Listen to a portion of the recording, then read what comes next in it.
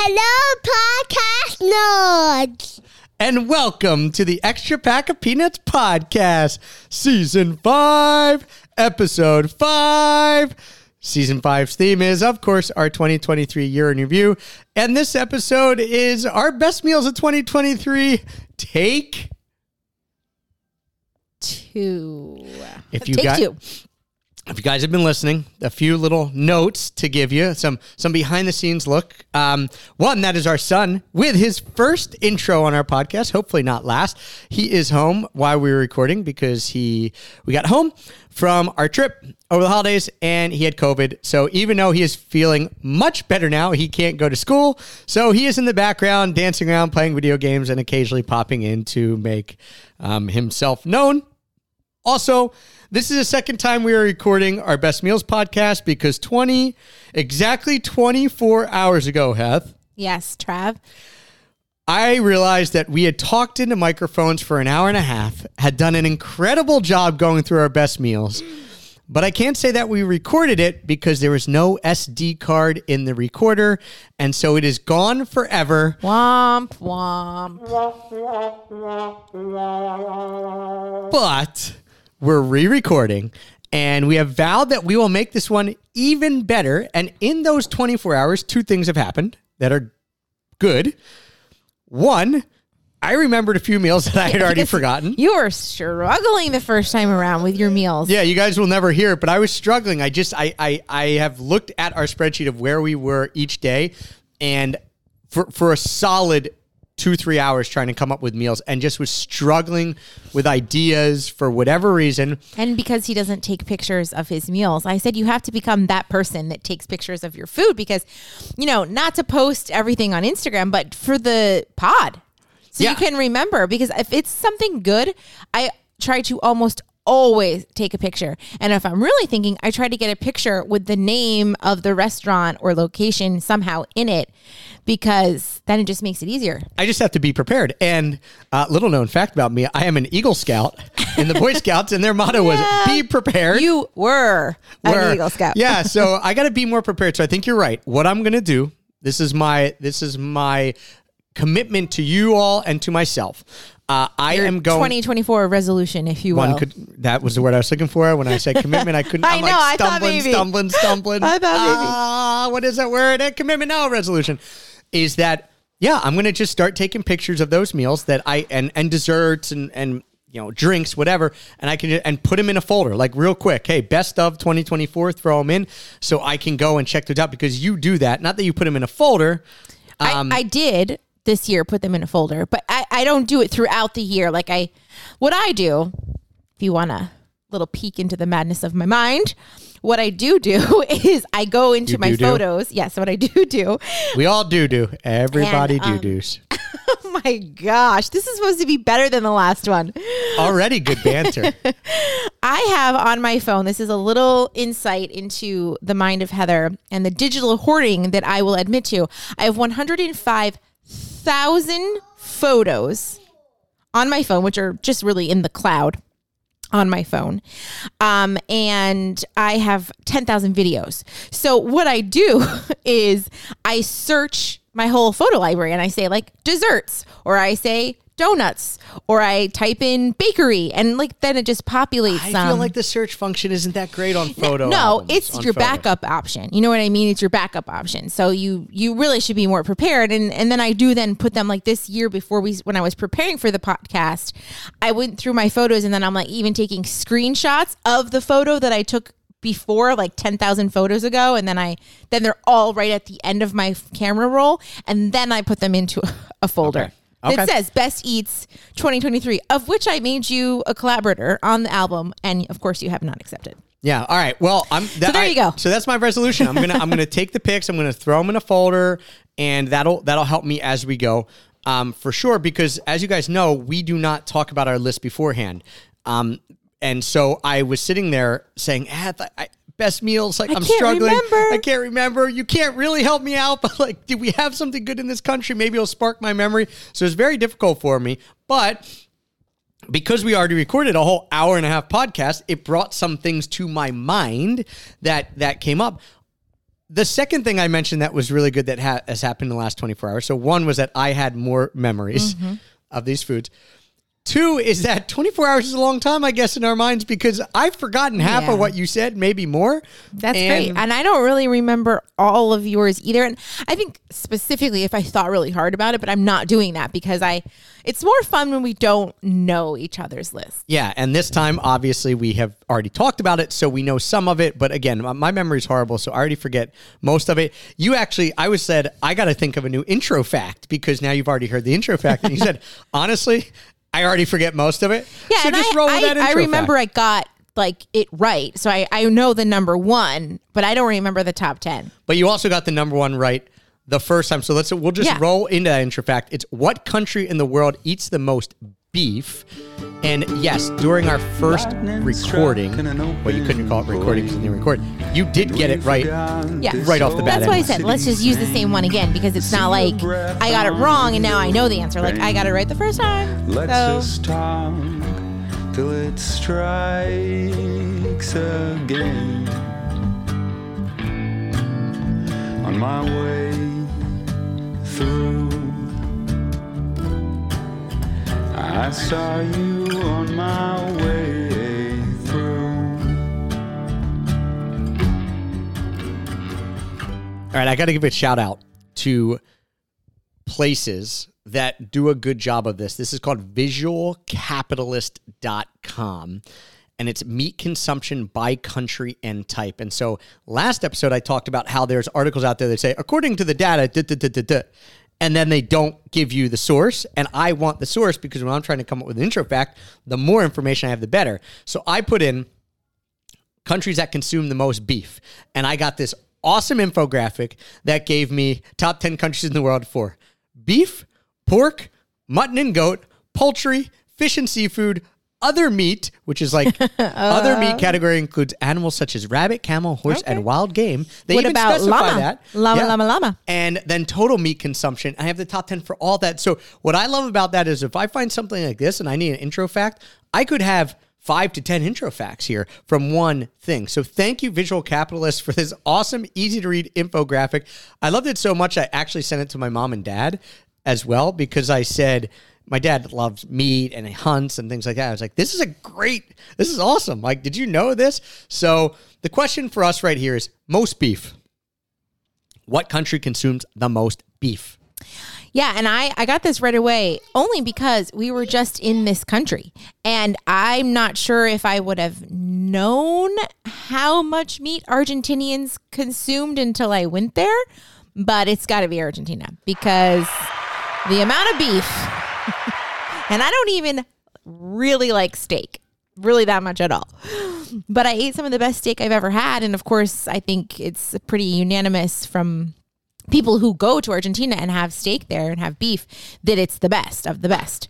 But yeah, Argentina. And last time we discussed this. Yeah, we can't say record, I guess, because it didn't record. You said it was Argentina by a landslide. Like the next country is so it's Argentina. Quite a bit less. And then like about 10 to 15% less is this next country. Okay. And then about 10 to 15% less than that is the third country. So Argentina is one by quite a bit. Yeah.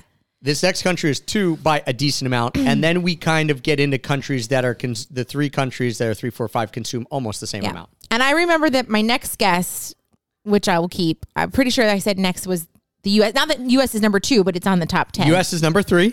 Okay, number 3. Very good. And I will say that I didn't get the number 2 the first time, but I do remember now what that was. Oh, yeah. Nice. Good. What was it? But the first time around, I did not guess it, which I should have because Brazil. That's not number 2. All right, but we'll give you number 5. But Brazil was one I did forget. Brazil, you got a clue where I basically said it's a neighbor of Argentina. And I said I should have thought because, there's Brazilian steakhouses, but did I get number 2 last time? And this time I'm not getting it? You did not get number 2. Number 2 is I've never been there. You've never been there. I don't know why they have so much beef. It is an outlier on this list. So 1 was Argentina. 5 was Brazil. Okay. 3 was U.S. 4 is another country that you did get with this hint. They're known for their barbecues. Oh, yeah, Australia. I did get that. And See, so I don't even remember number 2.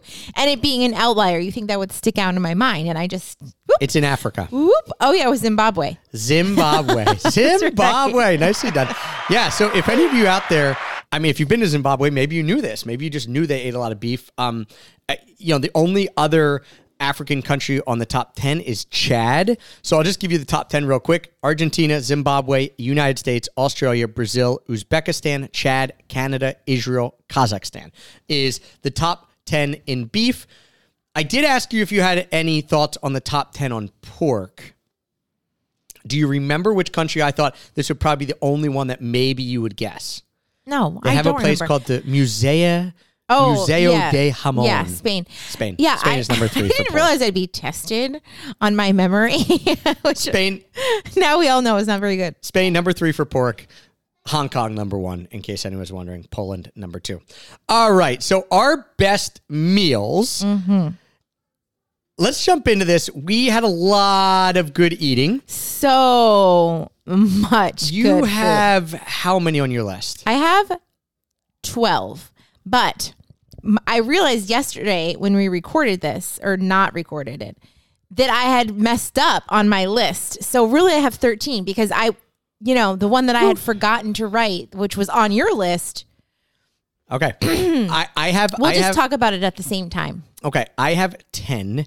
So why don't you just start running through your list? I have 10 and that's 2 more than last time. So you added 1, I added 2. I thought I might catch you, but no, I have 10. So why don't you just start us off? Start 13 and go on down to number 10. Wow, you really don't remember from yesterday because I also had 3 honorable mentions. Oh, no, I don't. Okay, well, then run us through the honorable mentions. I'll be fast. Okay, I have to talk about the charcuterie that I had at La Cave du Moulin, which is a wine bar in Sofia, Bulgaria, because it was a great experience. The charcuterie was super good, really delicious. And the wine, although not being Bulgarian, it was a French wine bar in Bulgaria. The wine was very good. And you got the wine from these little, like a machine where you put a card in and you tapped and you could get certain types of pours. Yeah, it was cool. It was like 1/8 pour, 1/4 pour, 1/2 pour. It was really fun, really fun. And the charcuterie was great. And it was a beautiful night, even though it was the beginning of April. It was like not too cold. It was brisk. And we were sitting outside on the street. And, this was part of our group trip that we went on. So Jason from Zero to Travel showed up. And so a couple other people were there with us too. I don't remember exactly who from the group, but we also had nuts. Ryan, I think, Sefco was with us. We also had nuts from the Nut House. We had just gone to the Nut House and got really good nuts. And we had some of those nuts left over. Yeah. Joe Ferrera was with us. A few other people. Yeah. It's a good little group. All right. And you love charcuterie. I almost said that you're a charcuterie and then insert word that's not that couth. I mean, queen would work. Charcuterie queen. I don't know what you were thinking, but you're charcuterie queen. You love charcuterie. Yes. You'll always you'll my favorite. always go for charcuterie. Yeah. All right. So charcuterie there in Bulgaria at La Cave de Moulin. Yes. My next honorable mention has to be the head-sized empanada that we ate from a street vendor in Purmamarca in Jujuy, Argentina. Yes, it was like a massive quesadilla. It was $1. We had seen these around. We hadn't gotten them yet. This was and we were looking for something to eat really quick.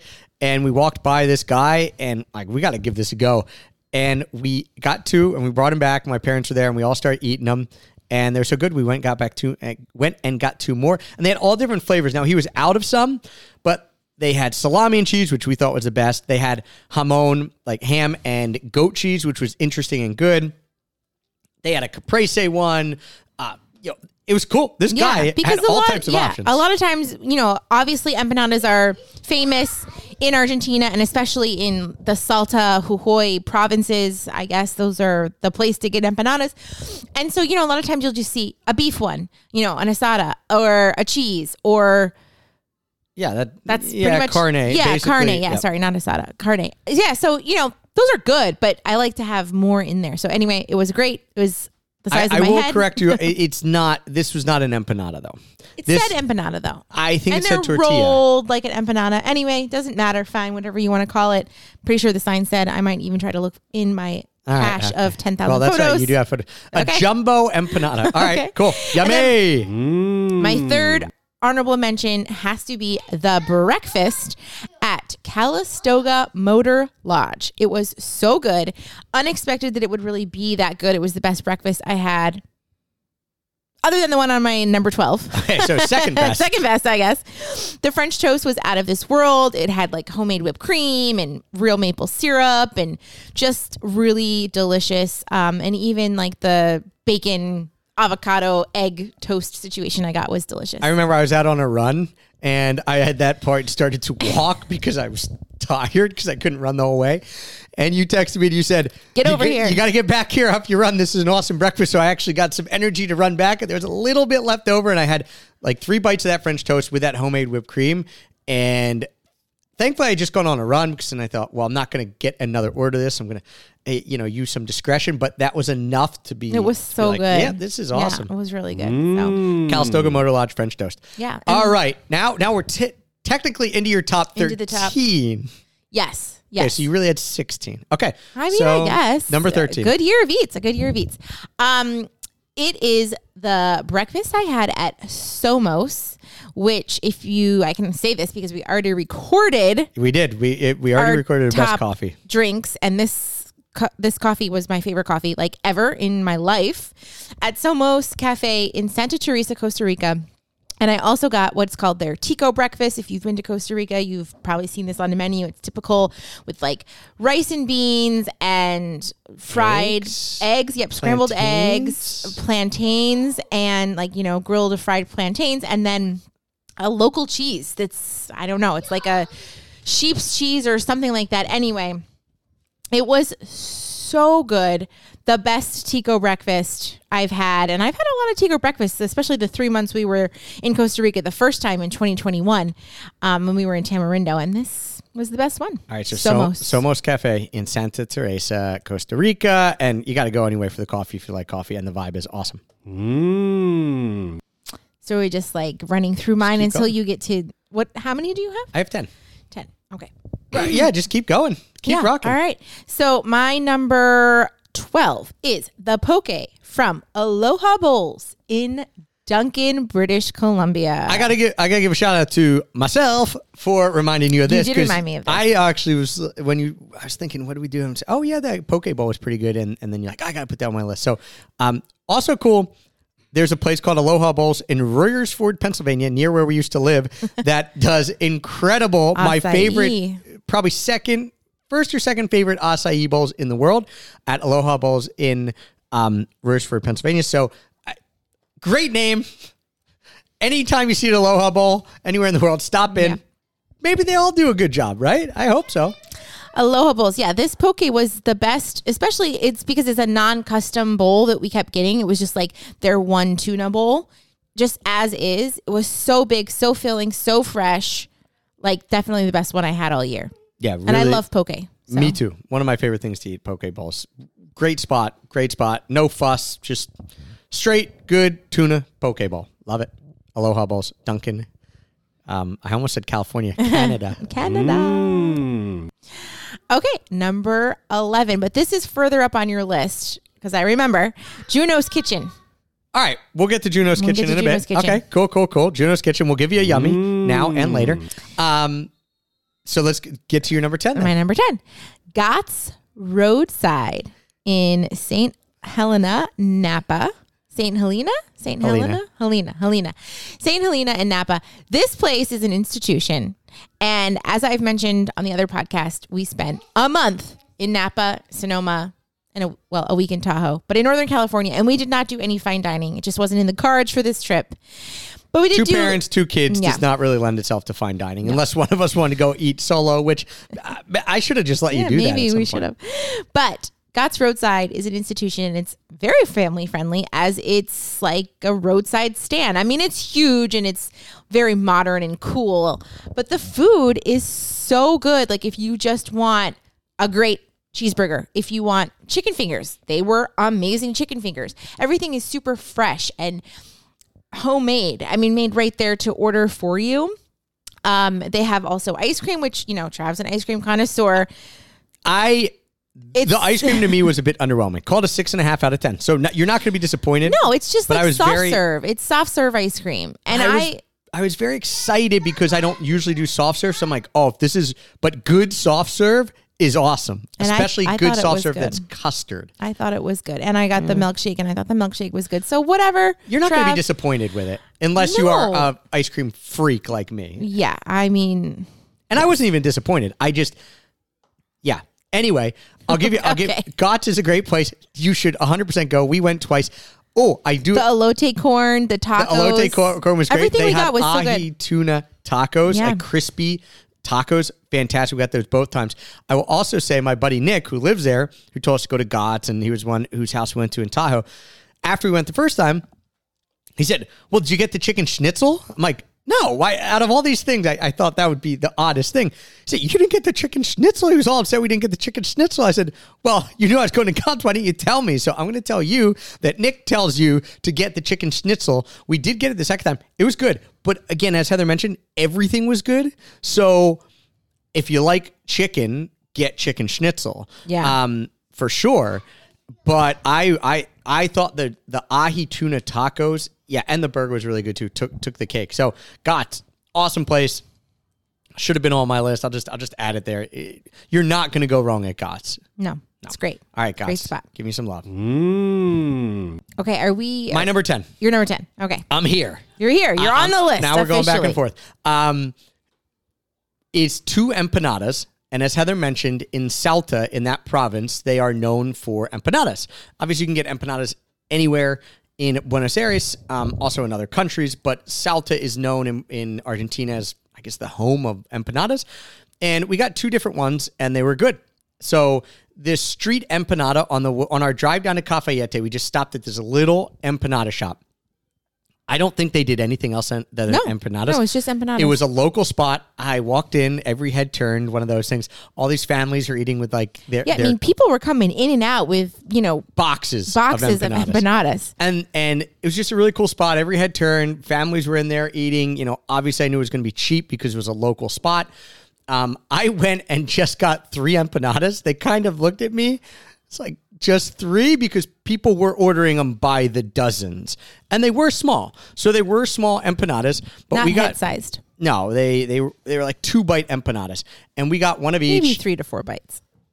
2 big bites, 3 to 4 small bites. We got a cheese one, we got a carne one, which is just meat, and then we got a ham one. Ham and cheese maybe. And the downside was that Heather wasn't feeling that well, and they all had a lot of onion flavor, which I like. She wasn't feeling that good, so I ended up eating all 3 of them. So 3 was enough for me. I had like as a snack. Little bite of it, and they were super good. But yeah, I had just come off of getting like a very bad stomach virus situation. Still recovering. I hadn't eaten much in a few days. And yeah, I took 1 bite and I was like, this flavor is a little too strong for my stomach right now. But I could tell that they were good. They were good. And then the other empanada we got this is like the exact opposite experience almost, because that's a street empanada just on the roadside. And then we went to this very awesome winery in Cafayete called Piatelli, probably the nicest or one of the nicest ones there. And they had an incredible 5-course meal and all that, but both our stomachs were feeling a little queasy. This was only the next day.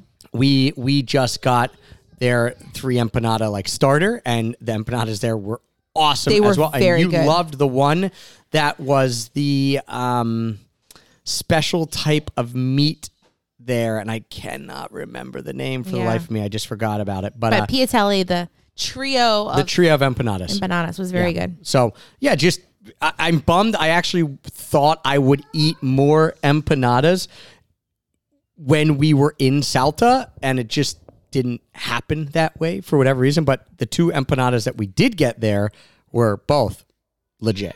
Yeah, awesome. Okay, my number 9.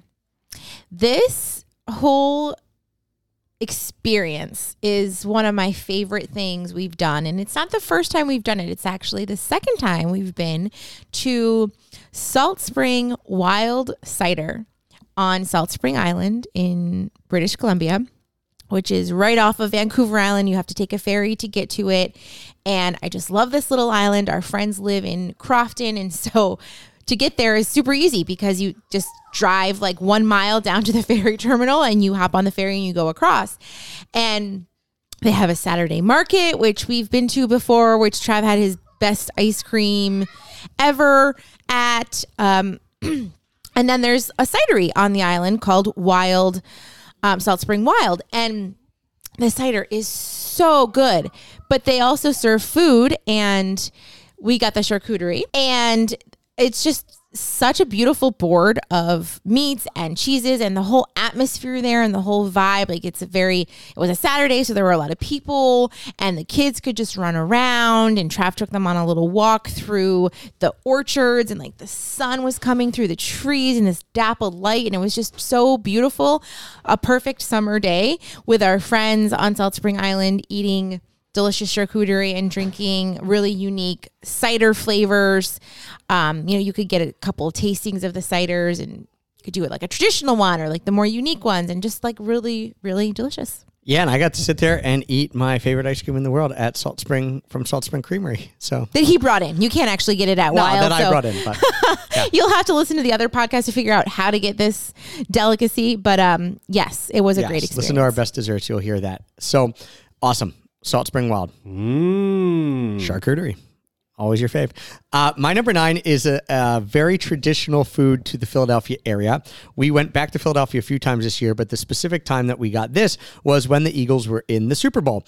And there is a place right around the corner from us called Corpalese, and they make something called tomato pie. If you're from the Philadelphia area, you know this. If you're not, you have no idea. Yes. Even because I grew up in Northeast PA, I didn't know about it either until I went to Philadelphia. You poor unfortunate soul, as Ursula from Little Mermaid would say. Okay. Pulling out a Disney reference. Interesting. Yeah, I didn't even know about it. It's definitely just a Philly, maybe Jersey, Delaware. It's a Philly area. What we call the tri-state area. Tomato pie, it's essentially... think of a Sicilian pizza, right? That type of like crust. A sheet pizza. And it's that bread just with tomato sauce on top, like a sweeter sauce on top. And then usually a little bit of Parmesan cheese. Now you can get different types of it, but that's the traditional one. And not like shaved Parmesan. This is the grated Parmesan that comes in like a shaky can. Yeah, shake. What we call in our family shake cheese. As my brother always says, like, why do we call this shake cheese and not shaked cheese or shaker cheese? We call it shake cheese. And so yes, they just put that on top of the tomato pie. They can make designs on top of the tomato pie. And obviously for the Eagles, they made like the Eagles logo on top of tomato pie. Everyone gets it. They take pictures of it. It's just an incredible, awesome thing to eat. I can slam pieces of tomato pie because there's not really any cheese other than that light dusting of Parmesan. So you're eating bread and tomato healthy, sauce, essentially. If you grew up living in Philly, that's about as healthy as you get when it comes to food. Corpalese tomato pie. And here's the thing. There's obviously all these things. Oh, best tomato pie in Philly. Where is it? This or that. Listen, it's Corpalese. Undisputed. Everyone knows it's Corpalese. A few people stand for these other places, but they're just wrong. It's Corpalese. Bar none, Corpalese tomato pie, my number 9. I wish we had some right now. I do too. Yeah, I wish we had pizza, just in general. Well, that's easier to get than tomato pie. Yeah, but not easy to get great pizza. No, in coastal North Carolina. It's not. The pizza game is hurting. It's weak. We go home to Philadelphia, and you could, in a 5-mile radius, I could go to no joke, at least 100 pizza places, and 50 of them would be very good, and the other 50 would be serviceable.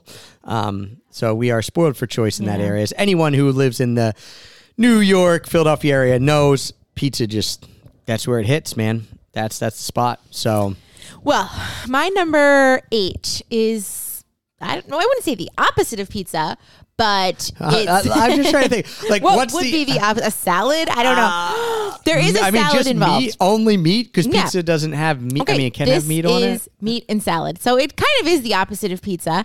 And that is a restaurant. What are you having for dinner night? Oh, the opposite of pizza. meat and salad. The restaurant I'm talking about is El Preferido in Buenos Aires that was recommended to us by a few people, specifically our friend Isa, who is from Argentina, grew up in Buenos Aires, and she said, you've got to go to El Preferido. And we got the chicken milanesa, which I did not know this before I went to Argentina, is a very family staple. Yeah, for dinner. milanesa is just, they take a meat. I think traditional one is probably the Steak, beef, because when you yeah. say milanesa, they give you the beef. They just take a piece of meat and then they bread it. Well, they flatten it. They pound it down so it's super thin. Well, they do with the beef. With the beef. chicken, The chicken is it also didn't seem to be flattened. as flat. It's like a schnitzel. It's like a It schnitzel. is flatter than a Schnitzel, chicken making breast. Second appearance in this podcast with schnitzel. So, like when we first arrived in Argentina, our friend Isa picked us up because we stayed with her and her family for the first couple of nights in their home in the suburbs of Buenos Aires. And she said, hey, we're having milanesa for dinner tonight. And they were so surprised that we didn't know what milanesa was because they just thought everybody knew. But no, it's an Argentinian thing.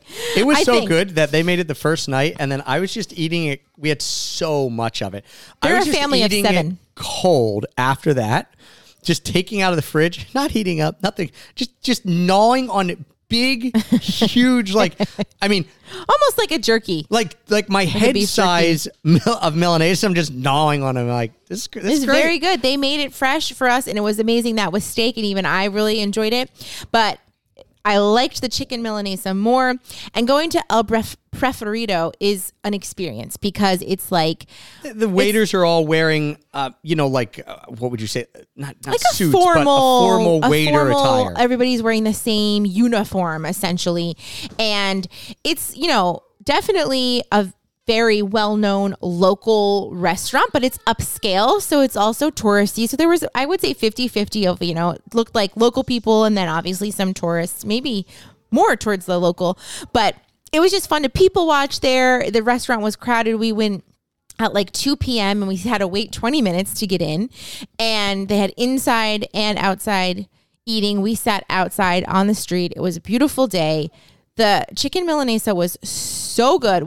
Everybody was ordering chicken milanesa. It was either this or the pasta. And the pasta looked so good that I almost got it, but I was like, no, we're here. We have to get the milanesa. I left it up to her. Yeah. But then if she was going to pick pasta, I was not going to leave it up to her. I'm like, we're only going if you pick milanesa. But to set this scene a little bit more, we were going to a big dinner that night, or so we thought.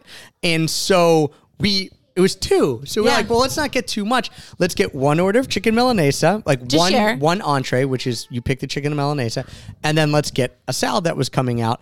And thankfully, that is all we got. We didn't even get the French fries. And one of my favorite things in the world, top 5 foods in the world are French fries. They were bringing out plates of these French fries. They looked so good. It took everything my willpower not to get it. This was the beginning of the trip because then Trav's willpower went away for the rest of the trip as he ate like 5 gelatos in one day. Totally. But for the chicken milanesa and the French fries, we did not get the French fries. I do also regret not getting the French fries. But the salad that we got, and it is very responsible adults, was this arugula salad with fresh shaved Parmesan on top of it. Everybody was getting this salad. I was like, I want that salad. I want this chicken milanesa. We sat there. I had a glass of fresh, very cold white wine. It was like so perfect. Everything about the experience was perfect. The sunshine on the summer day, eating out on the street. The building itself is like this beautiful pink, like salmon-y pink color. Everybody's like dressed nice. It was so And it's awesome. only your number 8. It's my number 4. Yeah. So we'll skip over my number 4 when we get to it. It's the chicken milanesa at Preferido. Yeah. And just one more note, Preferido is the sister restaurant of Don Julio, which is the most famous steakhouse in Buenos Aires. So if people always say, if you can't get into Don Julio, come to El Preferido. We just decided to go to El Preferido anyway. It's on its own, an awesome standalone place. And yes, we got one order of the milanesa, and I ate my half barely. And again, this is like us only getting one entree. I barely ate my half. Heather couldn't finish hers. So be aware when you go, because you should go, that it is Very large. huge portions. El Preferido, just a great spot overall. Your number 8. It was my number 4. So, yeah, chicken Milanese at El Preferido. Getting the yummy. All right. My number 8, I think, is on your list later. Juno's Kitchen, Juno's Sandwiches. No, it was on my list earlier. Okay, Yes, so it now was we've gotten to it. higher on your list. Okay. Lower on mine. So Juno's is Although it was so good, it could really be anywhere. But go ahead. Sorry. Juno's is a place in Sacramento. A good story behind this. Just a little small place with, I don't think, a sign outside because I couldn't find it even when I was walking right onto it. But our friend Nick, who lives in Sacramento, his wife was kind of ragging on him a little bit, just picking fun of him and say, yeah, the ladies at Juno's, you go there so much, the lady at Juno's, they always flirt with you, this or that. And they just love these sandwiches. So we went over to his in-laws. It was like 105 degrees in Sacramento. They had a pool. So we're swimming around at the pool. Juno's was right around the corner. So we go pick up sandwiches. We get, I think, 3 or 4 sandwiches from Juno's. The ladies are, super nice to Nick. They like me because they like Nick. Just this place that totally nondescript. You never walk by and go in. You wouldn't even know it's a sandwich shop. And Except it is on, if you Google best sandwiches in Sacramento, it will be on that list because I couldn't remember what the name of it was. So I did Google it and it comes up. Okay, Juno's yeah, Kitchen. but I just mean when you wouldn't walk by, it doesn't have a big sign that says sandwiches or world famous sandwiches or whatever. And we went in, we got incredible sandwiches. We brought them back, ate them by the pool. You really loved the eggplant So one? on my list, I had the eggplant sandwich, which is a panko encrusted eggplant Parmesan sandwich. It was incredible. And all this bread is on sourdough, and they're really known for their loaves of sourdough, which we did get a loaf and brought it with us when we went to Lake Tahoe with our friends, and we ate it throughout the week there, and it was incredible. It's so, so, so good. My other favorite one, which I think is one of their best selling, is the sopressata salami sandwich. Again, just really good. The combination of meats, cheese, dressings, arugula that they put on the sandwiches is incredible. So those were my 2 favorite. People love the banh mi. The banh mi, I think we got the banh. We did get the banh mi. That was very good. People rave about their banh mi. I don't think you can go wrong. So Juno's Sandwiches in Sacramento, great, great, great spot. And the one bummer for us is we left the sandwiches at his in-laws. So we left the pool, we left the sandwiches there because later that night, this is what's great about a sandwich. If it's on good bread and it doesn't get soggy, you have it for lunch. A couple hours later, you get hungry. Like, I'm going to dip back into that sandwich. I'm going to dip back into those Junos. We got 2, 3 almost full sandwiches left, and they weren't there. And we're like, no, we left them at the in-laws. Now, the in-laws were only 5 blocks away, so I guess we could have went back. We didn't. Either way, great, great, great sandwiches from Juno's in Sacramento. You getting a yum? So that was your number 8. Correct. And my number 11. So now we're on to number 7. And this for me is a pizza that I had. And not only was the pizza delicious, but the experience was awesome. Just a little behind the scenes, since we've recorded this before, most of what we're saying is completely different. I mean, not the list, but is completely different of what we said last time when we didn't record and just talked about it into the microphones for an hour and a half. But this just cracks me up because now I know what this is. If you would have asked me to guess when you first did this, wouldn't have remembered. What pizza did I have? You could have given me 100 guesses. I never would have guessed this, but now I'm laughing because I didn't know you loved this pizza so much until last time we talked about it, and it was good. Yeah. Okay. First of all, don't say it with a question in your voice. It was good, but I have no idea why I'm making your top. As our kids meals. say, I'm not yucking. I'm not yucking your yum. Listen, this is why it was my number 7. It number just seems high. Oh my goodness! Can you let me explain? Go ahead. Wow. Number 1, I love pizza. It is my favorite food. Number 2, I love the ocean. It's my favorite place to be. We were on Vancouver Island. Wait, are you saying that you need a pizza oven at your house because you're looking at the ocean? Yeah, that is the one thing that we're going to do. We're going to put a pizza oven at our house because pizza is both of our favorite food. Yeah, and as we mentioned previously, there's not a whole lot of good pizza. And if you want a brick oven pizza, there is one in Wilmington, but it's a 25-minute drive. It only open certain days of the week, only for dinner. So it's just, it's not easy to get great pizza. So this pizza from a food truck, Farm to Fire pizza truck at Parksville. This is a town on Vancouver Island. It's also like a beach. It has an amazing park. It has an amazing playground, which the kids spent multiple hours at. Best playground in the world, according to Hattie, Witt, and myself. They loved it. It's a massive playground right next to the beach, and they spent a lot of time there. And maybe that's why you're not remembering the pizza, because I said, I'm going to get pizza for dinner, and I'm going to get it from this food truck, and I pretty much ate the whole thing. Pretty much, or did? No, I think I might have eaten the whole thing. I didn't get a slice. It was so good. Well, you said you didn't want one. Okay. So you did eat the whole thing. I'm pretty sure I ate, or maybe there was one piece left over and I gave it to you when it was cold, because then I went and ordered another pizza, just plain cheese for the kids. Anyway, this is a legit pizza truck. I mean, this is like, I would be happy getting this pizza truck anytime, anywhere. So not only was the pizza great in that very delicious brick oven style, I even told my friends Courtney and Caitlin about it, because they had gone to the beach with us, but they left earlier in the day with their kids and we stayed until dinner time. Hence why I got the pizza at the food truck. And I texted them, I'm like, have you ever heard of Farm to Fire Pizza? Like, this is a great truck. Sometimes it comes to this city, sometimes, but it lives primarily in Parksville and I think at the beach.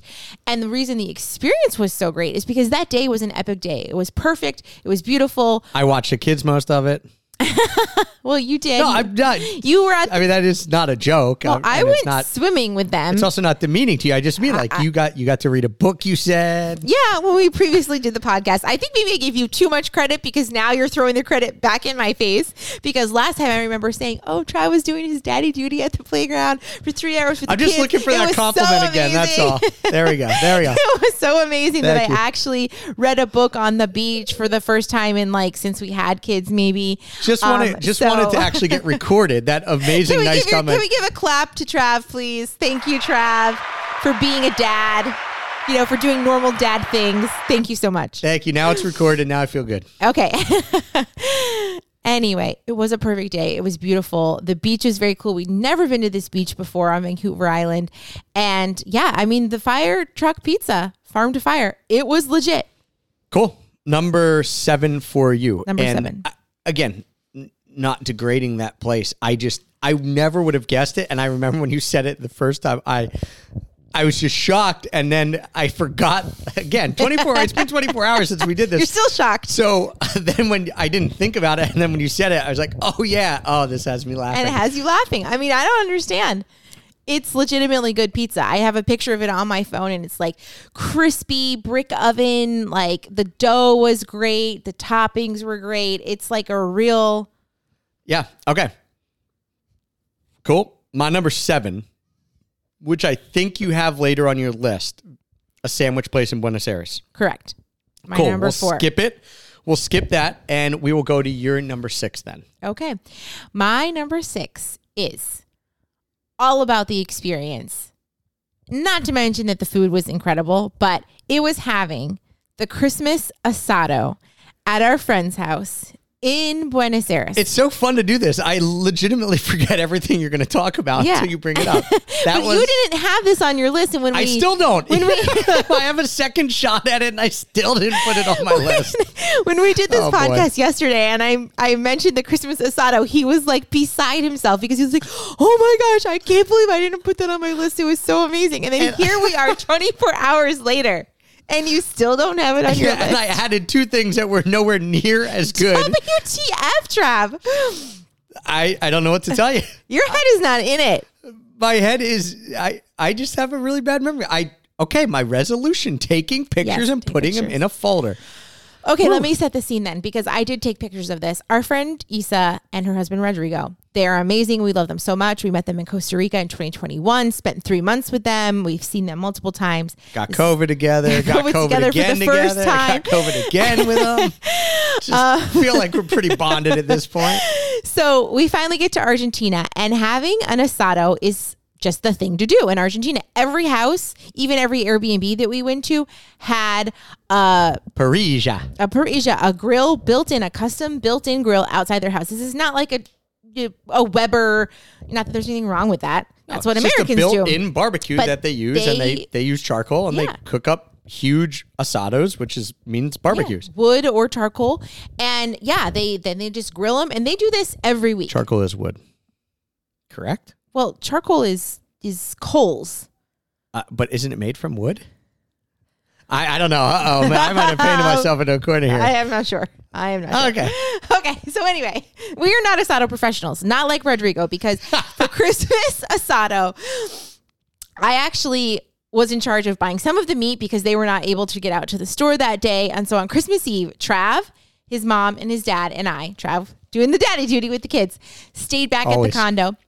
We went out to the local grocery store. We went to the butcher. We bought some lomo, which is, I guess, the same as filet mignon. Did we decide? Yeah. Anyway, we got it kept getting lost a little bit in translation because I am not Heather doesn't eat that much meat at all, and I fine with it. We just don't eat a lot of steak. So I'm always forgetting what cuts are what. My buddies are always like, oh, that's the T-bone, that's the sirloin, here's the strip. It's like, okay, whatever, just pick me the best one. And so then they're trying to tell us, I'm like, well, I don't even know in English which is what. Yeah, Issa sent me a WhatsApp message with very specific, if this ask for this chorizo and to the person at the grocery store and get lomo, this meat. And so we're there at the grocery store. We're asking people for help. I go to the chorizo section, of which there are 30 chorizo options. And I'm like, okay, I asked somebody there in Spanish with my Google Translate. They don't have it. They're out of this specific chorizo. So then I'm sending pictures which one? Anyway, I got 3 different kinds of chorizo. They were all fantastic. The meat was cooked to perfection. The experience was beautiful. Our friends have this beautiful home with a pool looking over a lagoon. We ate outside. Issa had set the table with, her best tablecloth and plated everything. It was just so beautiful and so gorgeous. And it all happened at 11 p.m. Yeah, of course, we started eating the appetizers at 10:30. They started cooking the meat around 10, ate the appetizer at 10:30, ate dinner at 11 p.m. And because the goal is to keep the kids up till midnight. Well, I mean, the kids are pretty excited because they open their presents at midnight. That's what they do there. So everything just started so late. So I'm out there bouncing on the trampoline, hanging out with our son at 10:30 before we eat meat. Then we eat meat. Then we open the presents. And the cool part about it is that everyone is doing it. So we went to Christmas Eve Mass in there, right at the church, right near the community. It was jam-packed, and which was nice and a great experience. And then we went back, and they live in this gated community, which is pretty common in Argentina, especially on the outskirts of Buenos Aires. And it took forever it took about 45 minutes to go 1 mile from the church and get into their community. Because everybody, to get into their community, you either need to live there and have your face ID scanned, or you have to go through the guard. They have to call the house, the owners, to let you in. You have to know the lot number, all these things. So hundreds of people are trying to have Christmas Eve asado with their families in this and loved ones. Yeah. And it took 45 minutes to get in there. And then when we left at 2 a.m., well, actually we left at 1:30.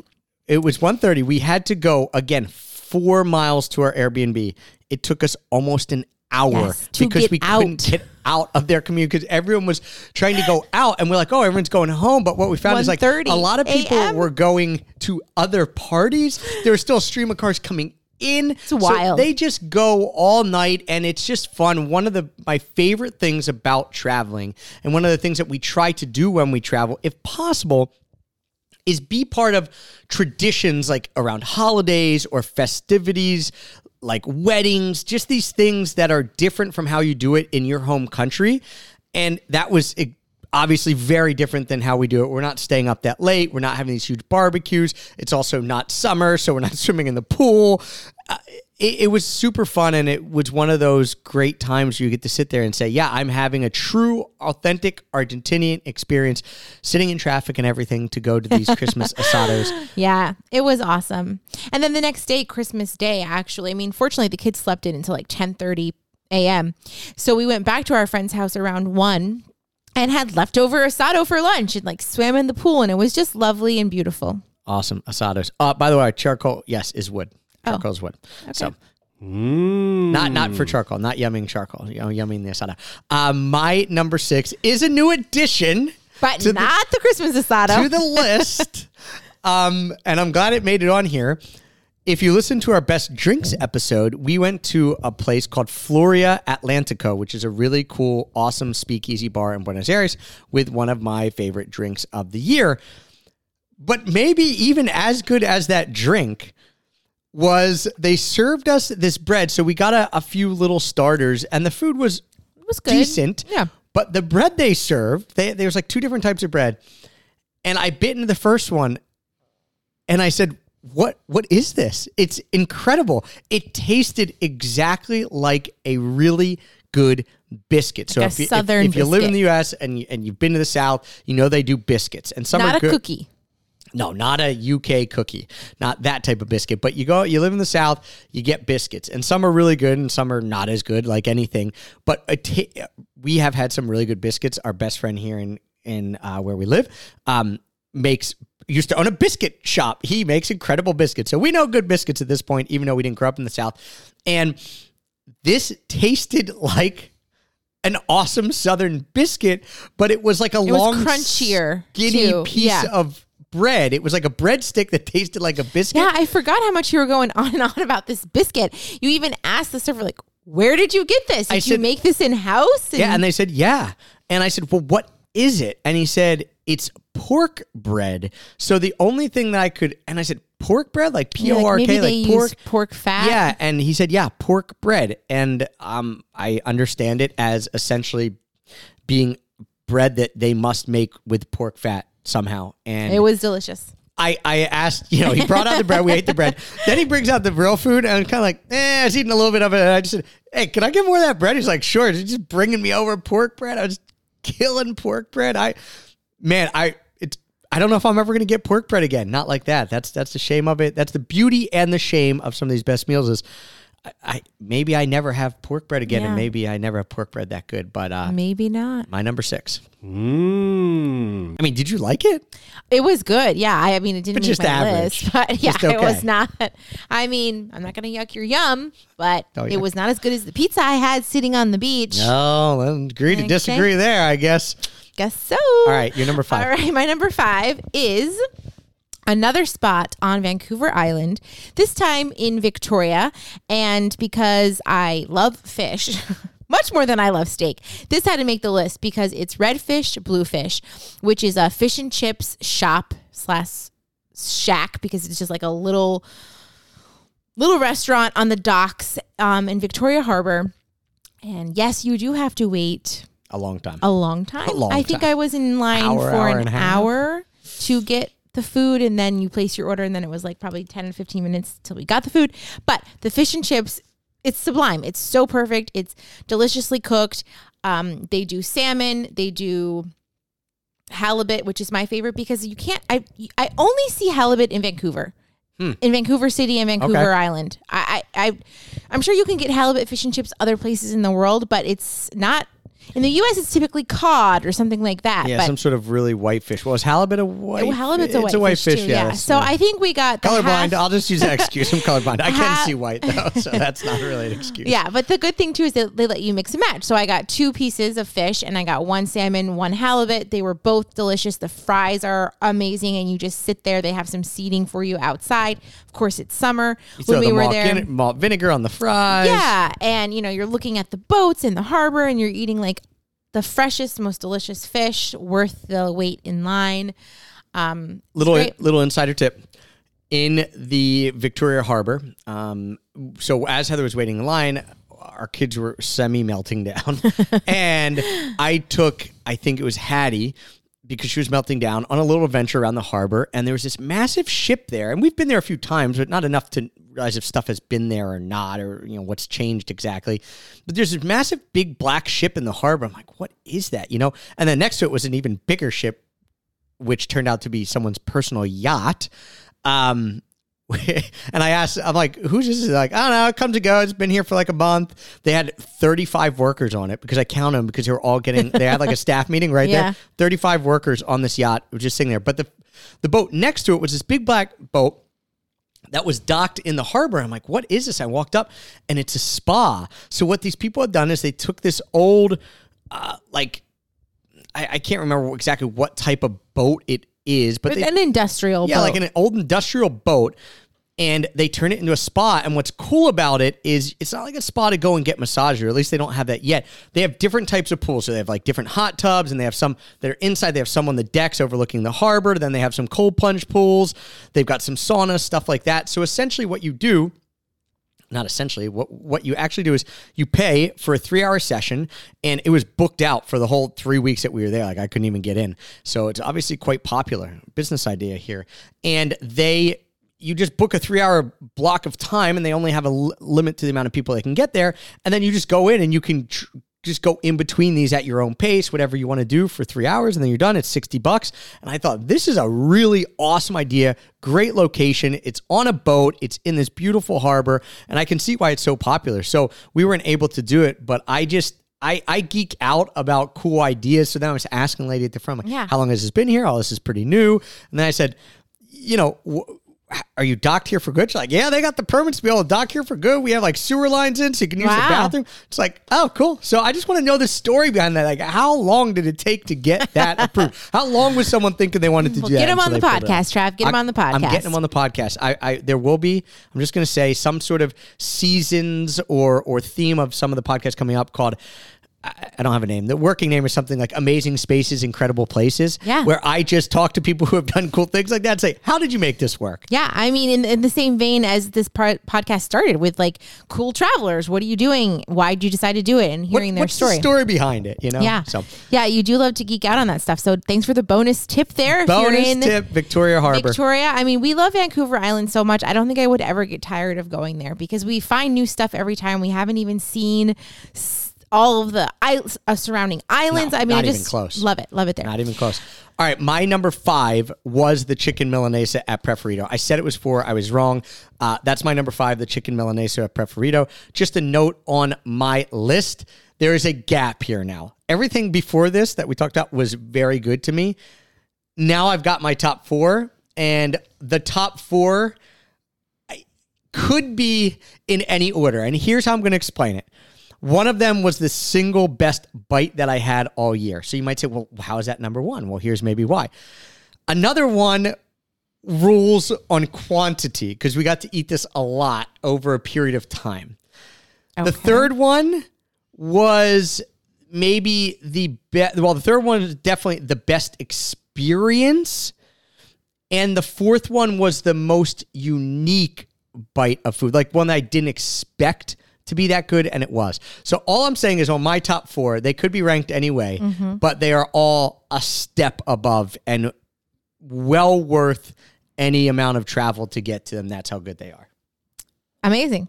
What do you have anything like? Are there any gaps on your list? Is there a definitive? These are the top 2, or this is definitely number 1? I think my top 4 might be the same, not exactly the same, but I think some of them are the same as yours. Same restaurants and same restaurants. Things. I mean, all of mine are in Argentina.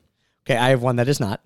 Okay, so there's one that's different. But it's funny. Again, 24 hours ago, we talked to us. I don't remember. Yeah, well, I do remember two of mine. I'm pretty sure are on yours. All right. Well, let's give you roll with your 4. Yeah, yours, of course, are definitive, and like each one has its own special thing about it. I like ranking, but I also do think when you rank, sometimes there are tiers, right? Do you ever do that with your list where you're like, okay, I'm deciding between these 2, but this is definitely a step above this, or this is here are kind of like the honorable mentions, and then there's a step above, and then yes, but I don't know that I put as much thought into it because I don't know if you put as much. I don't put as much thought because I put way too much thought into it. Take as much thought as you, which is, I guess, why sometimes I feel like my lists aren't as good as yours because you have like so much intention set for each one. And in fact, now I'm like, oh, I was describing that Christmas asado and it was number 6, but maybe it should have been like number 3 because it was so amazing. So now I have second thoughts. Don't ever have second thoughts if your list is good about it.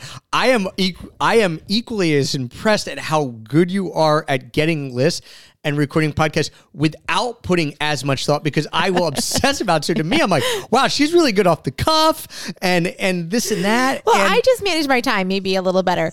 I don't know. You're just less intense, but you're as good at it. So I don't think you should say you're not as good. I think you should be like, hey, I'm as good while being way less intense about it.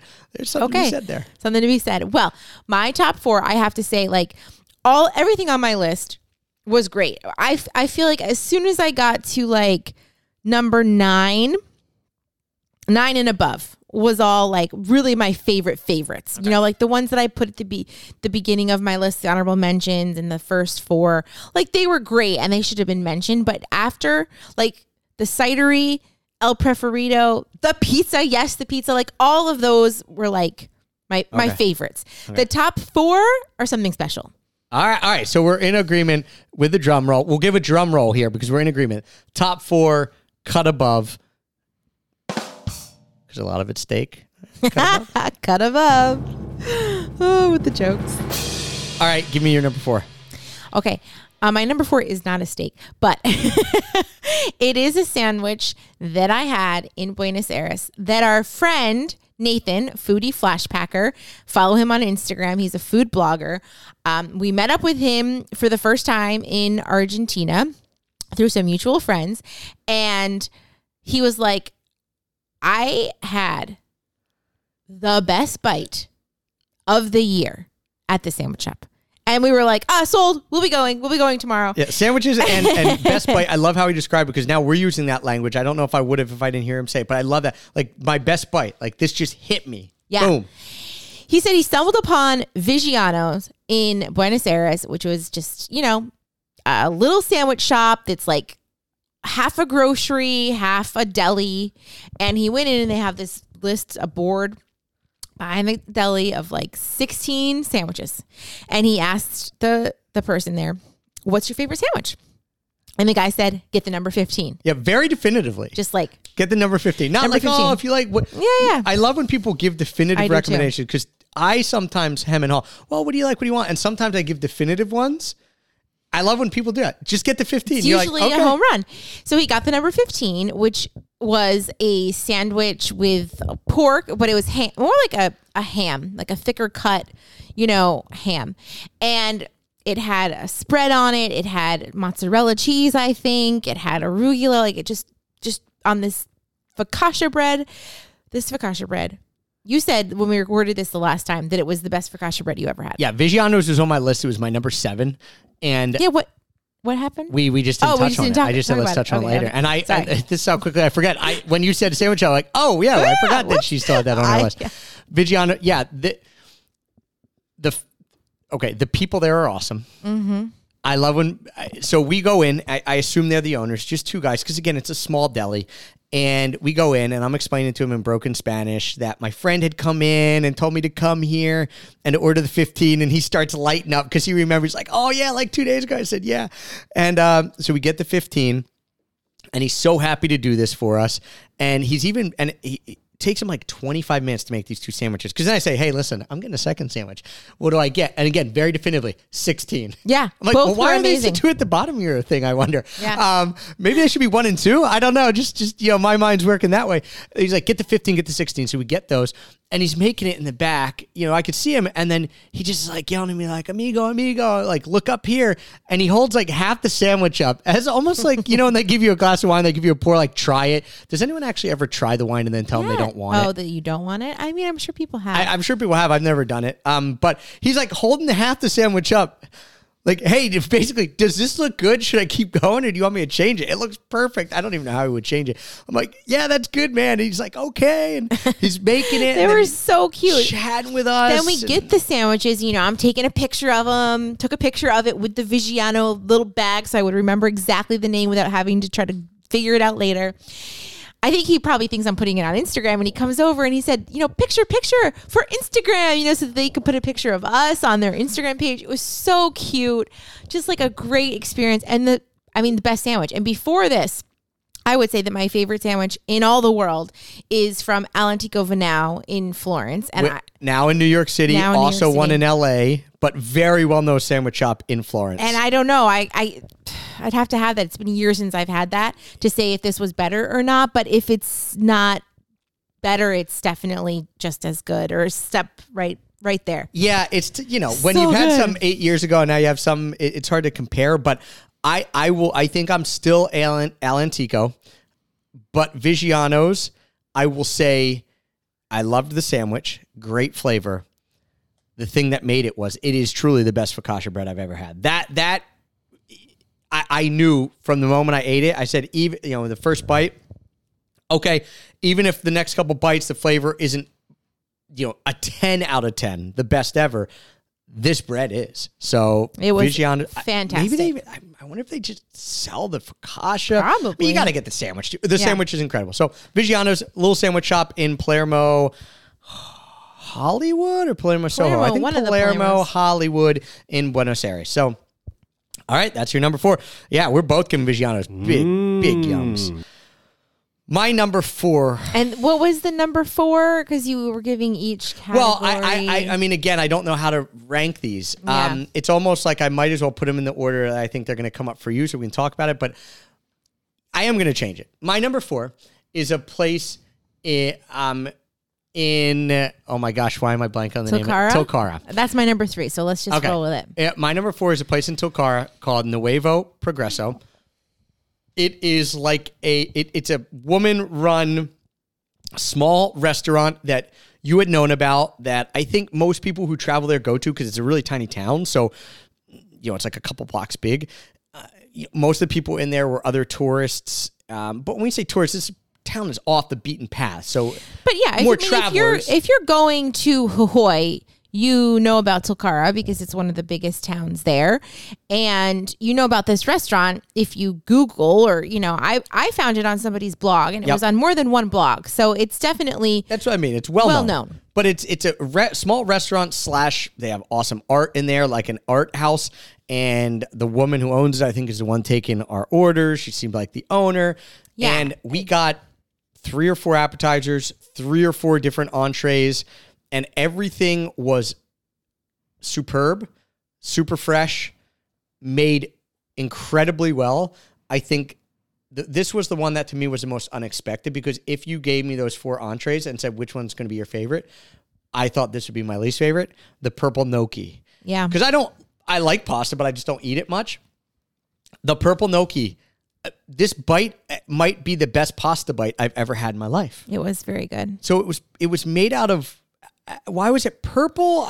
Was it beets? Like a beetroot gnocchi? Beetroot gnocchi, right. Yeah, it was delicious. And that's the one that I ordered.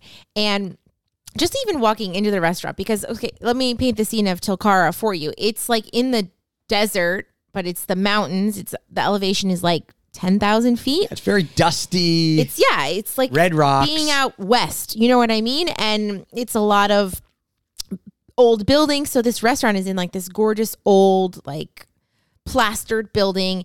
All the windows are open. The doors are open. You walk in. It has tablecloths, floral tablecloths on every table, cloth napkins, like beautiful place settings. So it's like walking into a vintage store or like maybe your grandma's home if she was really cool and had a great eye for design and art. So I walked in. I was like, this is a cool spot. And then we ordered the food and I'm like, this food is amazing. So it was totally unexpected because this is a very small town. Right. In even though northwest of Argentina. So even though it had been recommended, it was, I think we thought it would be like, this will be pretty good. This will be above average. But to go and have an incredible culinary experience, almost in the middle of nowhere, was awesome. I had the lamb.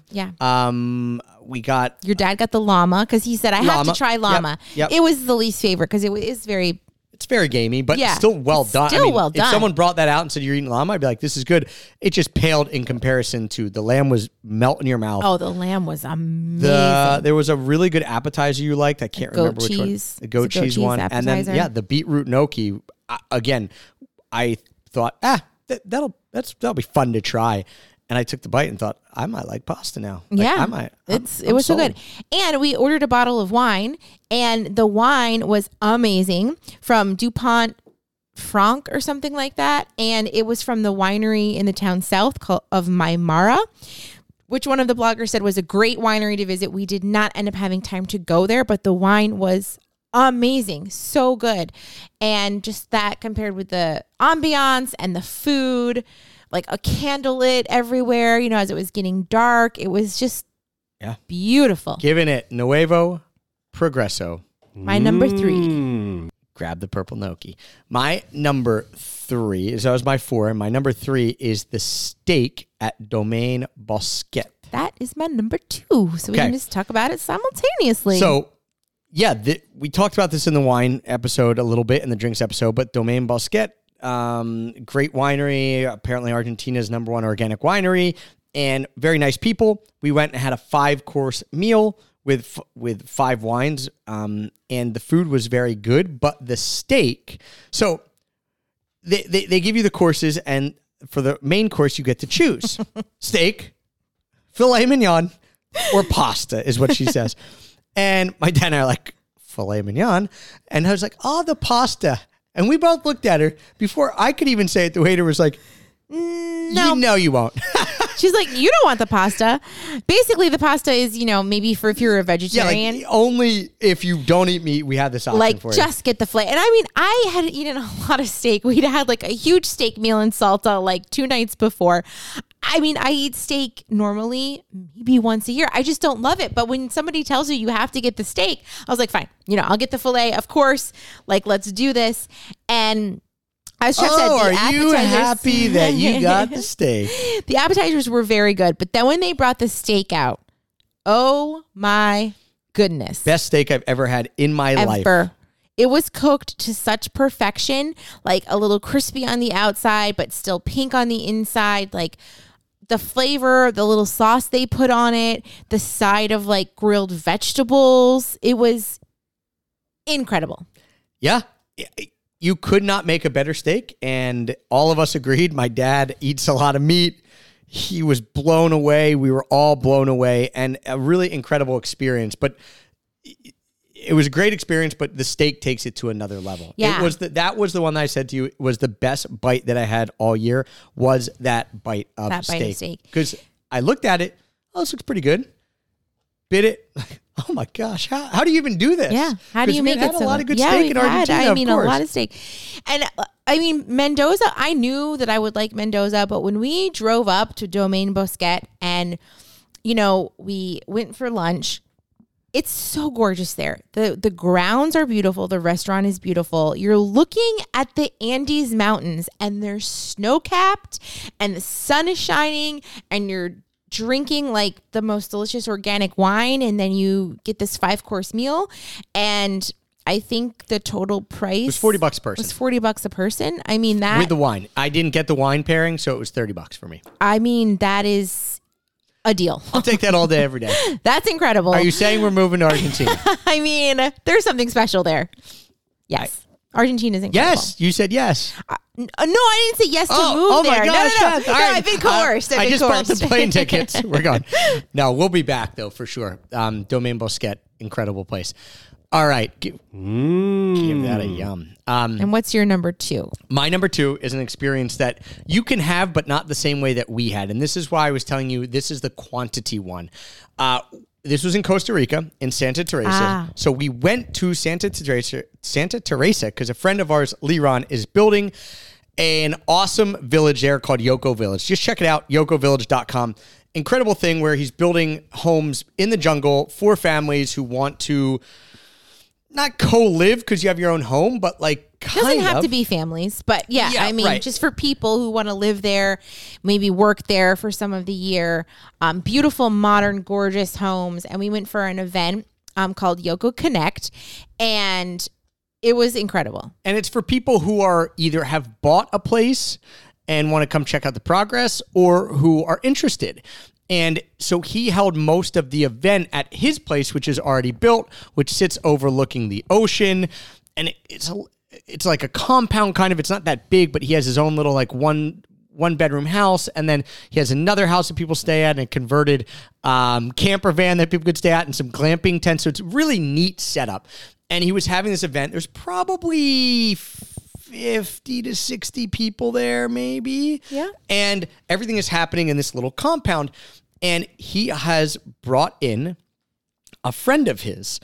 And that friend is the owner of the restaurants called Doris Metropolitan. And Doris Metropolitan is one of the best restaurants in San Jose, Costa Rica.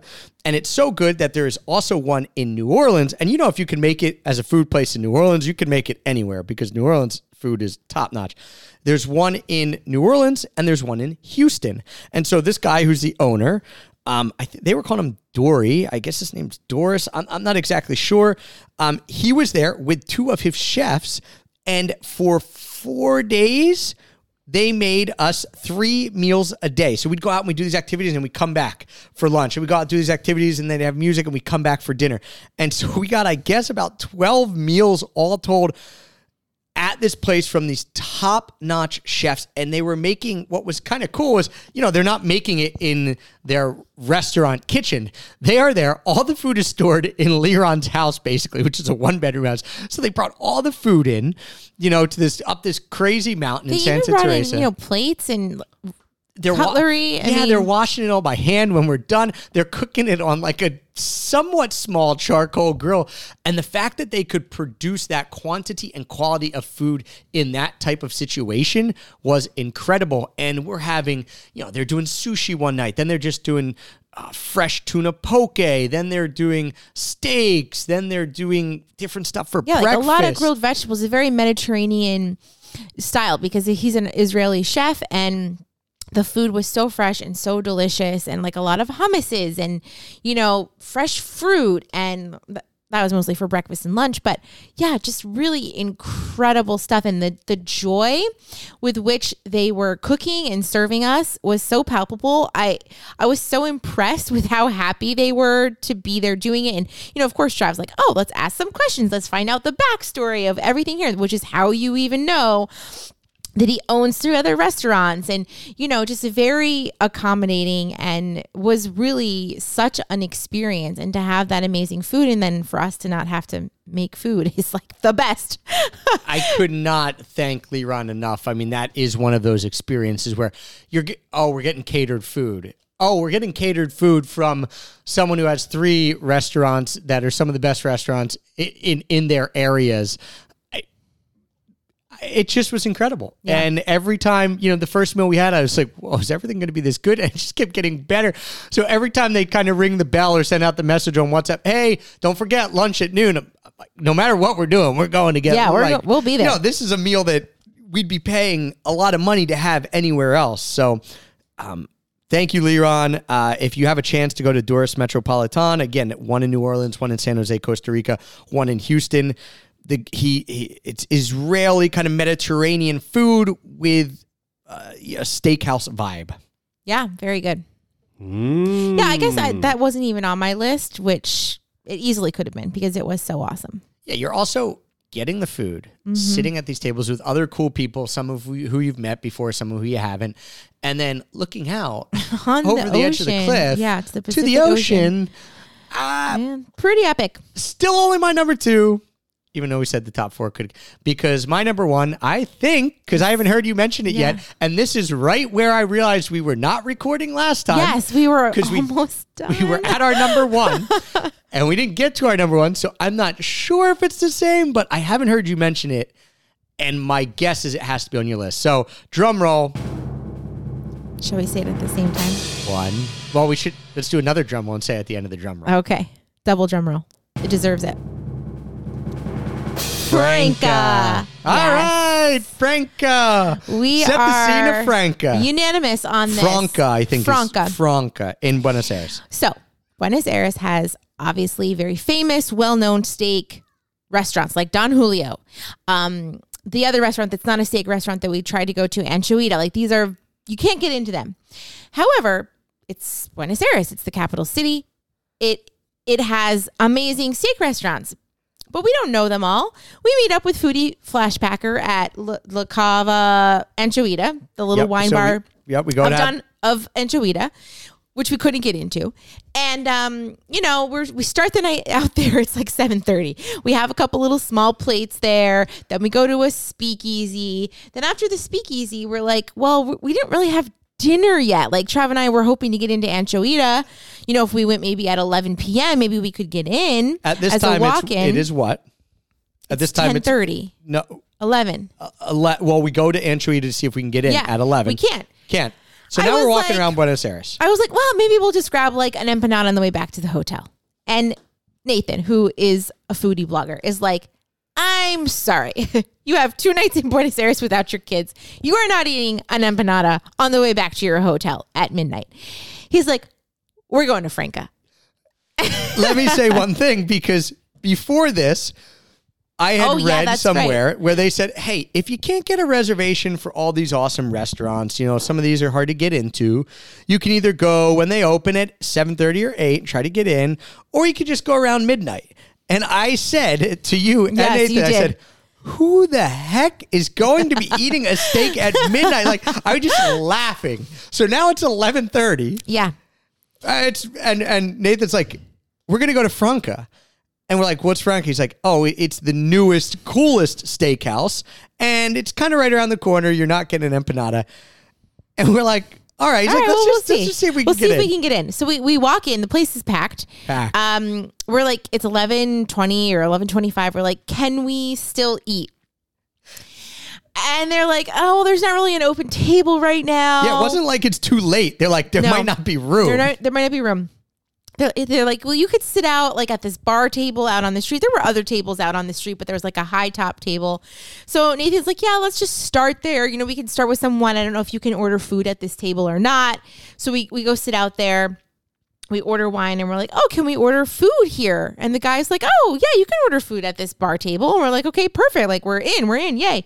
You know, at this point, it's like 11. We're just sitting outside on the sidewalk, which was nice. A nice environment. Yeah. But so inside the restaurant is popping. Yeah. Inside so you're kind of like, I might want to be inside because it seems fun. So like 5 minutes later, he comes out. We've ordered the first glass of wine. And he's like, oh, well, there's 3 seats that opened up inside. And I was at the bar. I was expecting a table. He goes in and he sits us at the bar. Well, you know, sometimes like it's harder to be at the bar because you can't talk as well. But in some restaurants, especially this restaurant, because it's an open kitchen, being at the bar is the place to be. I love being at the bar, because you get to see what's going on. I do agree with you. If you're in a big group, like 10 people, it's harder. Ideal. But for 3 of us. But at first I was kind of like, oh, bummer, the bar. And then like after a minute, I was like, oh no, this is way cooler, because you can literally see them cooking the steak. You see them, all the food coming out and being plated, because this is like a Michelin star restaurant. Like the presentation, the plating is like incredible. In fact, they have a sister restaurant called Julia, that is Michelin starred. Right. We didn't go to it, but I don't know. I feel like I prefer Franca, because not only was the food amazing, but the experience was so amazing because of one individual. I don't remember her name. I can't remember her name, but I think we follow her on Instagram now. We do. She was the kitchen manager. She basically runs the restaurant. The manager. She's telling people what to do, but doing it in such a, like, everyone was having fun there. Yes. The atmosphere was very high energy, but like happy and fun. And so, you know, so we don't meet her right in the beginning. We ordered food, and sure enough, my steak came out at 12:25 a.m. so after midnight. And Nathan and I get these. So we got a bunch of appetizers, which were incredible. You had, remember. I remember because, you know, I wasn't so jazzed about the steak, not being a huge steak lover. We got these prawns that were in like this chipotle sauce, which were incredible. I got like a fish crudo that was also amazing. And then they had fresh bread. Like that must have been baked there, because it wasn't amazing. Wasn't pork bread, but it was good. No, it was amazing bread. And then like this butter that then I saw her plating the butter with like fresh salt and like edible flowers. I forgot about the butter. On top. I mean, it Insane was... butter. I wanted to pack it in my suitcase. That's how good it was. Yeah, so the appetizers for me were the highlight, but even the steak was incredible. Well, they come out and we're like, they're very good. Very good. We got high hopes for this. The steak comes out. We only get 2 because you're like, I don't need a steak. So Nathan, I get a steak, and you're going to have some. Steak was, again, very good. This is not throwing any shade at it. It was not as good as steak at Domaine Bosquet. Yeah, but up until that point, it had been the best steak I ever had. Right. So it was top notch. We're watching them make it. They're cooking it right there in front of us. We get this huge slab of meat. Again, at 12:25 a.m., they bring it out. They're telling us this story. So then we meet the lady who later we find out is a kitchen manager. She's just there, and she's hearing us converse. And Nathan's, her English is perfect. English is perfect. She had been in restaurants in London and I think New York and different places. So she starts engaging us a bit. And Nathan say, my goal is to go to every Michelin star restaurant here in Buenos Aires and every top 100 restaurant. I've hit these ones off. So we're all talking about different things and having fun. And she's telling us, like, you're not allowed in Argentina anymore. The government told you can't salt the steaks, I guess, because you're putting too much salt on. So, like, oh, you're not allowed to salt your customer's steak, right? Remember hearing this? Yeah. And she goes, we're doing it the way that we're going to do it because we know best because we're a steakhouse. So they're like, you're watching these guys salt the steaks, and you're watching them cook right in front of you, and then they're bringing them out. They were fantastic. But that was not even, that was, I wouldn't say the beginning, but that was about 12:30. We're eating steaks. We thought, okay, this is a little late. Then we started talking to her. She has us try some other stuff. And then she goes, hey, I'm asking her about gelato. Where's your favorite gelato? Obviously, you know good food. You're an awesome person. She's telling me some gelato places. She's like, you want to try our gelato? I'm like, sure. She brings that gelato out. She brings out... At this point, we order a second full bottle of wine. And Travis like, really? And Nathan and I are just like, That's right. You know, she brought us out 3 or 4 different desserts. Heather mentioned in the dessert episode where her favorite dessert of the year came from there. So we're all eating desserts. She's having us try all this different stuff. I don't think we really got charged for like anything after the steaks because she just kept saying, oh, try this. Guys, you got to have this. Oh, come on, you have to have this. We're like, sure. It is 2 a.m. We are still sitting there. The last people in the restaurant. Only people there. She's like having us try this food. They're cleaning up, but all the staff is engaging us. We're chatting with them. Everyone's having just a great time. Again, they're like cleaning up and finishing the night, but we would have left. They didn't really want us to leave. Another guy comes in. He's a friend of hers, and he's the bartender at one of the other tables had just left. So it's not like we were there by ourselves for like an hour and they're like trying to get us out. No, they're just like going about their business happily, cleaning up the kitchen and the grills and all of this stuff and, you know, just winding down their night. It felt like being in a movie or in a book or something where it was like a book just about this restaurant and the vibe and the people there. Like I really felt like I kind of knew and had that experience of what it would be like to work there and wind down the night with this crew. It was so incredible. And they were just so welcoming. And of course I was, you know, on my 6th glass of wine. It's like you were in the TV show. What is it? The Bear that everyone likes? Oh yeah, which we haven't watched yet. It's like we were part of that. Yeah, we were watching it happen. So cool. I felt just so loved and taken care of and just so fun. Like a VIP, like we're VIPs, but not, we got to treat these guys right because Nathan has a food blog. And she didn't even really know. No, she's just super nice. Realized that we liked good food, that we were only out for 2 nights, that we were having this experience, that we were happy to be there and just wanted to make our experience better and better and better. And so did everyone else there. And yeah, you know, then people from other restaurants are coming in just to say hi. You kind of felt like that vibe. So the bartender from one of the top 50 bars, from Cochinchina came in. He comes in. He's like, "Oh yeah, I'm the bartender near here at Cochinchina." We're like, "Oh, that's one of the top 50 bars. You want to go there?" He's like, "Y'all come in tomorrow." Yeah, I just felt like we stepped into this ecosystem of like this cool restaurant industry. Well, I mean, we weren't cool. We were amongst, you know, these people creating these experiences for other people, but I felt cool. Yeah, it was awesome. So if you want to be our number 1 restaurant in the world, make incredible food, have it be like very VIPs. Affordable, and make us feel cool. Yeah, we walked away from that night having spent, I think, $130, and that was with a very generous tip, because typically you leave 10% in Argentina, and I think we left like 25%. $130 for 2 bottles of wine, 2 humongous cuts of steak, appetizers, 3 or 4 appetizers, 4 or 5 desserts, random other knickknacks of things that we should try throughout the night. And I will say, this was a really cool experience too. The first bottle you guys got was about $30, which is a very expensive bottle at a restaurant in Argentina. And I had some, and it was good. And so then the kitchen manager, she brings a sommelier over, right? Also very chill, not like stuffy sommelier at all. She was dressed in a t-shirt. She's like, oh yeah. And someone said, oh yeah, she's being humble. You know, she was just named best sommelier in Argentina or something. She goes, no, actually I was number 2. Yeah. Whatever. You know, but such cool people. Super humble. And so she's like, okay, you guys like that bottle of wine? Yeah. Okay, if you like that, you should try this. And here I'm thinking, and I'm having a good time, so I didn't really care what I was thinking. Okay, it was just $30. And in my head, I'm like, all right, sommelier, you know, let you try this bottle. Usually, like $50. What's it going to be? We get the bill. The second bottle is $9. $9. So she downsold us on After a we cheaper, already had a full bottle of wine, so we easily would have just been like, yeah, whatever. She downsold us on a cheaper bottle of wine because she thought it was a better bottle of wine. And so just the perfect experience, exactly what when we talk about our number one meals of the year, and this is why it's fun to do this. And why, when you guys hear it, and I love hearing from you all when you go to these places. People have gone to Blavis in Barcelona. People have gone to Vitace in Croatia. So I love when you all hear this kind of stuff and you then go and have those experiences too, because this is why we do it, because we will always remember that meal. That encapsulates what a best meal of the year is, because the food has to be good, of course.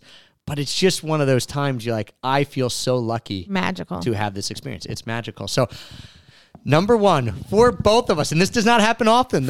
This has happened with Blavis in Barcelona, which you guys still go to. And to this day, people say you tell the people at Blavis that you came because of extra pack of peanuts. One time we got an Instagram message that 2 EPOP listeners were sitting next to each other at Blavis, didn't know each other. Until they talked about it. So the guy, apparently the guys from Blavis either still know us or pretend when people say, I'm here from Extra Pack of Peanuts, they pretend really well. Vitace in Trstenik in Croatia was the only other time that both of us had the same number one. And now for the third time since we've been doing this in 8 years. You know it's good. We have the same number one, Franca, Buenos Aires, Argentina. Thank you guys for listening. Hit us up on IG. Let us know what your best meal was. I'm sure you've had some good eating experiences. So let us know what it is, because we are always on the hunt for good food. Also, let us know best desserts, of course, best coffees, things like that, because we love eating, drinking. I mean, I think that's pretty apparent. Yeah. We just went an hour and a half for the second time on this time. And what I learned here doing this the second time is that if we ever make this mistake again, it's not so bad, because I really didn't know what you were going to say. Keeping it fresh. This old city's name. See your breath on window pane. Let's us talk till it strikes again. On my way through, I saw you on my way through. On my way through, I saw you, and I'll see you again someday.